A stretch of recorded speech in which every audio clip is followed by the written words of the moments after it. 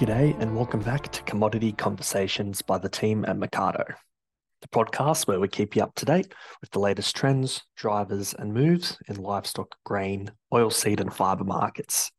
My name's Ethan Woolley, and thanks again for listening to episode 248. For those in the lamb and sheep trade, you're probably well aware that it's been a challenging time as the market adapts to waning demand, economic sluggishness, elevated supply, and the drier outlook, which has recently been upgraded to El Nino. We also know that a downturn in the market can often lead to upside in the future, and adapting to the market conditions can be a difficult but worthwhile strategy. To talk a bit more about identifying some of those opportunities for the sheep and lamb job, this week we are joined by resident Mecardo analyst Angus Brown. Angus's family runs a sheep and wool enterprise in Hamilton, Victoria, and listeners, as well as Mecardo subscribers, will be familiar with Angus's analysis of the livestock and grain markets for Mecardo. But before that, I'll just briefly go over some of the updates to the commodity markets as of the 29th of September, 2023. So supply was up and all the major indicators fell by 13 cents a kilo or more in the cattle market. But the silver lining continues to be the lean beef export pricing into the US. And to grain, with global stocks to use, excluding China, at around 13%, attention is now going to focus on the Australian and Argentinian crops, which have been revised lower due to the dry conditions. CBOT is expected to weaken if rain comes to the east coast and helps to remove risk from the market. 32 micron crossbred wool reached the 300 cent mark for the first time since November 2020, which was a highlight in an otherwise mixed week for wool markets. I'll now hand over to Robert Herman and Angus Brown. Yeah, good on you, Ethan. Thanks very much. And it is very good to have one of Mecardo's senior and long-term analysts come on today to talk about the lamb market. Angus Brown, welcome to Commodity Conversations. Thanks, Rob. Nice to be here again. It's been a little while, but happy to come on for a chat. Yeah, well, I reckon the last time we got you on was a very different situation to where we are now. And we've talked about the fall in the lamb market and the sheep market and the cattle market for that matter. But today we'll talk about sheep and lamb. You've been looking at it for a long time now, and I'm not sure how long you've been doing it with Mecardo, but it was sort of straight out of uni almost, and you started with us. Did we see this, or should we have seen this coming? Did we see it coming? And what's your feeling about this move in the market? Because it's knocking people's confidence around a lot. I get this question a bit around the traps here in Hamilton, which is, the prime lamb. Used to be the wool capital, now possibly the prime lamb capital of Australia. But in short, no one saw it coming. I definitely didn't. We sort of thought that the job was going to fall. Well, we knew it was going to fall, but with a base of $6 to $7 was sort of where I thought it would go. But just it all comes back to supply and demand, and we've had an increase in supply, probably more than we thought. More lambs coming through than we thought, and the demand side, which has been the surprise, the lack of demand out of the US for lamb and China for mutton has really added to that. So you get increased supply, weaker demand, and prices are only going to do one thing. The article we published on Tuesday on Mecardo, you mentioned that strong supply, dry weather, and an El Nino, of course, a very strange inversion in the lamb market. Just talk about that inversion that you've mentioned there. So I talk about an inversion in terms of store lambs being cheaper than trade lambs or finished lambs, which is something we haven't seen for 3 or 4 years, obviously with the good seasons, but it's something we get during drought times. So when things are hard to finish, when lambs are hard to finish or expensive to finish, they become cheaper than trade lambs on a cents per kilo basis. So and we've seen that go to the next level in this last 3 or 4 months, with store lambs becoming very cheap. Indicator wise, they're extremely cheap. Good store lambs are still okay. in relative terms, like they're a lot better than the sort of store lambs you see, some of the store lambs you see going through the yards. But in terms of the inversion, yeah, we mean having those store stock cheaper than in a cents per kilo terms than finished stock. I noticed you mentioned then that it's also what we see in a drought time.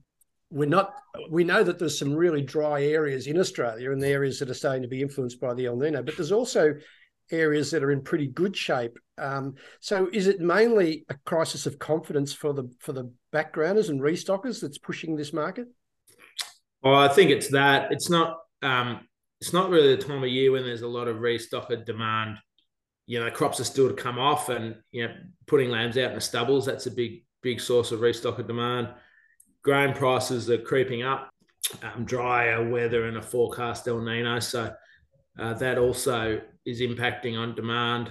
And the fact there's nothing out there in terms of forward pricing for finished stock makes it pretty uncertain times for guys who are jumping in and buying store lambs with relatively expensive grain, I guess, and no certainty around what they're going to get out the other end. That's the truth. We know that. Life and markets float along on a fair bit of confidence at times, and we're seeing that lack of confidence influence now. It's interesting, though, that I was out at the Ballarat market this week and with a backgrounder, someone who trades a lot of lambs here. And in Ballarat, there's a lot of that lamb trading going on. And they were looking at lambs, terrific lambs to turn out for them at around the $70 to $80 mark. And they were saying we can't remember when we last paid under $100. In fact, there's times when they paid $200 for those sort of lambs. How do you go about identifying those opportunities, Angus? Because part of it is the season, part of it is your ability to feed them. There's also supply, and we know the supply is coming. How do you go about identifying that trading opportunity for these livestock? And I guess your reference to that article you republished about that you wrote on Tuesday. Yeah, well, you were seeing the article. There's a pretty simple little spreadsheet there, which you calculate your buy price and your possible sell prices and your possible and your expected margin, I guess, based on some price sensitivity analysis. So, as I say, it's pretty basic. So we had $4.50 in as the low price, which for good lambs, they're still making more than that, new season lambs. So you could put that in as your lowest price, and up to $5.50, which wouldn't surprise anyone if we got back there, especially in the supermarket trade, like that heavy supermarket lamb. So you punch those numbers in along with your buy price. It gives you a gross margin. I mean, obviously, you got to take all your costs out of that. For guys like that who've got feed in front of them, and as you know, Rob, the western half of Victoria, southern half of Victoria are probably looking good in terms of that, and South Australia as well. So, feed in front of you, the margins look quite good if you're buying those good lambs, $60, $70, and you might turn them out between 110 and 120. Like historically, dollars per head, you haven't been seeing that sort of money for the last 3 or 4 years. You've got to be able to feed them, as you say, but if you go back to an earlier discussion point we had, was saying that, and you were making the point, I think, that the good trade lambs in this situation should hold their value to some degree better than the store lambs.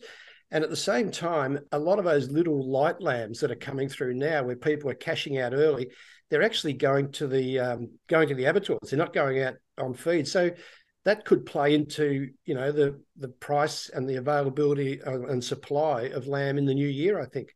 We've been hearing stories out in New South Wales of people just bulk offloading sheep and lambs with the season getting worse than the forecast. So, as you say, there are a lot of lambs being killed. I think we've been over 400,000 on the East Coast for 2 or 3 weeks now, which is very high for this time of year. So I think, you're right. We could be cleaning a few out, which then obviously means that down the track there's not as many to hit the market in that traditional peak supply, sort of November, December, January peak supply time. Last year, where those lighter lambs, where people were turning them off, they weren't turning them off in a rush because it was a good season, but also there were a lot of restockers lining up to buy them last year. And that's part of the reason why we've got this tail end of heavy lambs coming through now. Yeah, that's right. So a lot of lambs that hangover of lambs last year, which I know just from personal experience, they were very hard to finish last year because we couldn't get the summer crops in because it was too wet last spring. So, and that happened all across Western Victoria, where I think it's still the third biggest region for producing prime lambs. So, that was a big impact down here. Yeah, creating that hangover, I suppose you'd say, which is why I've had such strong supply all through the winter and early spring. So you mentioned that you're claiming now that Hamilton is the prime lamb capital of the world, and you said earlier it was at one stage the wool capital of the world. There's still a lot of wool around. You had a look recently at the relative prices for lamb, mutton, and wool. What can you tell about how those markets have swung around? Yeah, well, we all know that the wool job's fallen, but in relative terms, it hasn't fallen as much as your lamb and sheep prices or lamb and mutton prices. So it's now making that wool business. And I just had a brief look at a wether enterprise. It's making that competitive on a DSE basis with your prime lamb flock or your merino ewe flock, which is something we haven't seen for a long time. But so probably going to save a few merino wethers who might be worth $20 or $30 in the market, and you make more out of their wool, a fair bit more out of their wool. So it is a really extraordinary time.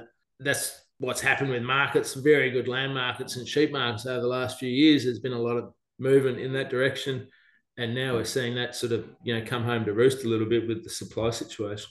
Again, referencing back to my market observations, and they're anecdotal, I know that, but good quality merino wether lambs, May Sean, in sound lambs, not that they're never fat as 1 year olds, but they're in good quality, are worth $20. Now, you don't have to look too far ahead to when you shear them next year to see that you're going to, in today's wool market, probably, I don't know, would you get almost double your money back at that stage?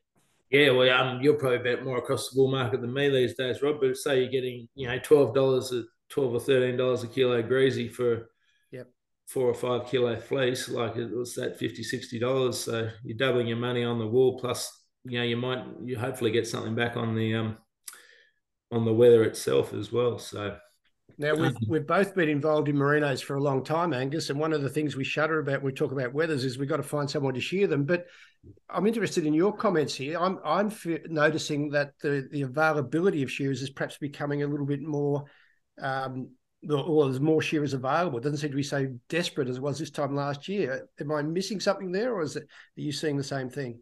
Correct, Rob. We were shearing last week actually, some wethers and some lambs, last year's merino lambs, which we couldn't shear because the got so wet in May and June. But they're almost looking for work now. So it's a big turnaround from last year, where all shearing got squeezed into about 2 months at the end of the year.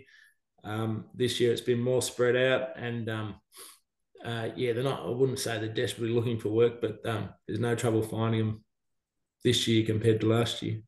I just want to go back to the article you produced about the trade lambs and buying store lambs and trading lambs. And this is something you've been doing for some number of years now, so it's a fairly standard model you use.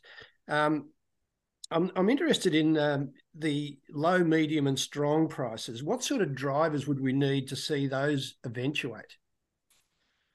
Well, the low prices, we're hoping we don't see that, but that's just continued strong supply and weak demand. I'm not sure supply can get a lot stronger at the moment. It's been extreme. The issue is, as always, those supply processor bottlenecks, which is part of the reason we're still seeing prices are probably a bit weaker than where you would expect them, even with the international market fundamentals. So you get strong supply throughout the next 3 months. We might see prices, in that mid $4 range, but the other side of the coin is to see a bit of upside. We've got to see improving demand from the US for lamb. I think it's gotten very cheap there, so you would hope that encourages consumption. you're competing with beef, which I know we're not talking beef today, but we've just seen record cattle prices in the US again this week on the basis of their herd rebuild. So, you got to think that there's be some substitution there at some stage, beef for lamb at the higher end of the market over there. So hopefully we see that flow through to lamb, pick up a bit on the export demand. And the good thing is that our exports have diversified a lot in the last 3 or 4 months. There's finding a lot more markets to send the lamb to at these cheaper levels. So hopefully that soaks it up, and that's sort of the thing that we'll see prices on the improve, I think. I just want to go back to last week. You also did a similar article just looking at the merino wether opportunity. And just in broad terms, how did you rate that merino wether opportunity for somebody looking to run on some sheep? And what sort of things should they be thinking about if they want to go down that path? I mean, I don't know if anyone's buying farms at the moment, but it's actually probably not a bad time to do it, because you can compare the last 3 years. You can load up on stock very cheaply at the moment.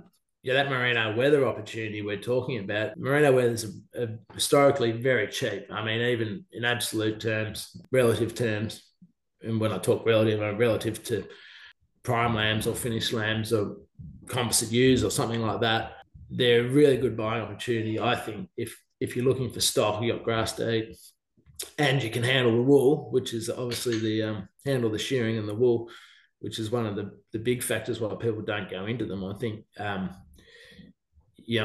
not sure you could go too far wrong with buying wether lambs at the moment. She's a low risk and potentially strong profit sort of enterprise at the minute. Yes, and I think we can add to that providing the Northern Hemisphere GDP doesn't collapse, and you always use that proviso because wool's so dependent on confidence in the Northern Hemisphere, providing that doesn't collapse, then the wool market may be finding some sort of base where it is, and I know that's always a big call. The only other thing to finish up on, I think, Angus, is for those who are looking at buying in feed, what are we looking at ahead in terms of pricing, do you think? But it's been, as I said before, it's been rising sort of gradually, which is what it does when you have these dry seasons. It sort of edges higher, and we're now, relative to international values, our wheat and barley's expensive, I guess you'd say, like compared to the stuff coming out of the Black Sea. It's gotten to the upper end of the market in terms of where you'd be expecting to export it. So other origins are going to compete with those major markets of ours in Indonesia and Southeast Asia. So it has been creeping high, and you might say, I mean, around $400. It's probably more than that for milling wheat, but feed wheat's sort of $420. Barley a little bit cheaper, but it's it is going up, but it's not, compared to the last couple of years, it's probably not extraordinary. But we all know what the war in Ukraine drove prices up for the last 2 years. So it's not going to be a rude shock for anyone who's been buying grain for the last couple of years, but it's just to keep a watch on it. If the season does worsen, it's probably got another $50 or $60 to go up. I noticed last year that bean prices were the grain producers were very disappointed in the bean prices, and a lot of them held their beans, and so they might get a bit of a bonus and a bit more demand coming out of that. Angus, it's been great catching up with you, and it's good to talk through the articles, because I know a lot of people read your articles and see the scenarios you put up. I like the way you go about explaining it, so thank you very much. Thanks for all your help on Mecardo, and all the best up there. Hope the lamb marking goes well to finish, and you make a few runs at cricket. No worries, Rob. Yes, it's coming around very quickly. Cricket, we've got to start next weekend, so she's we'll get back into it.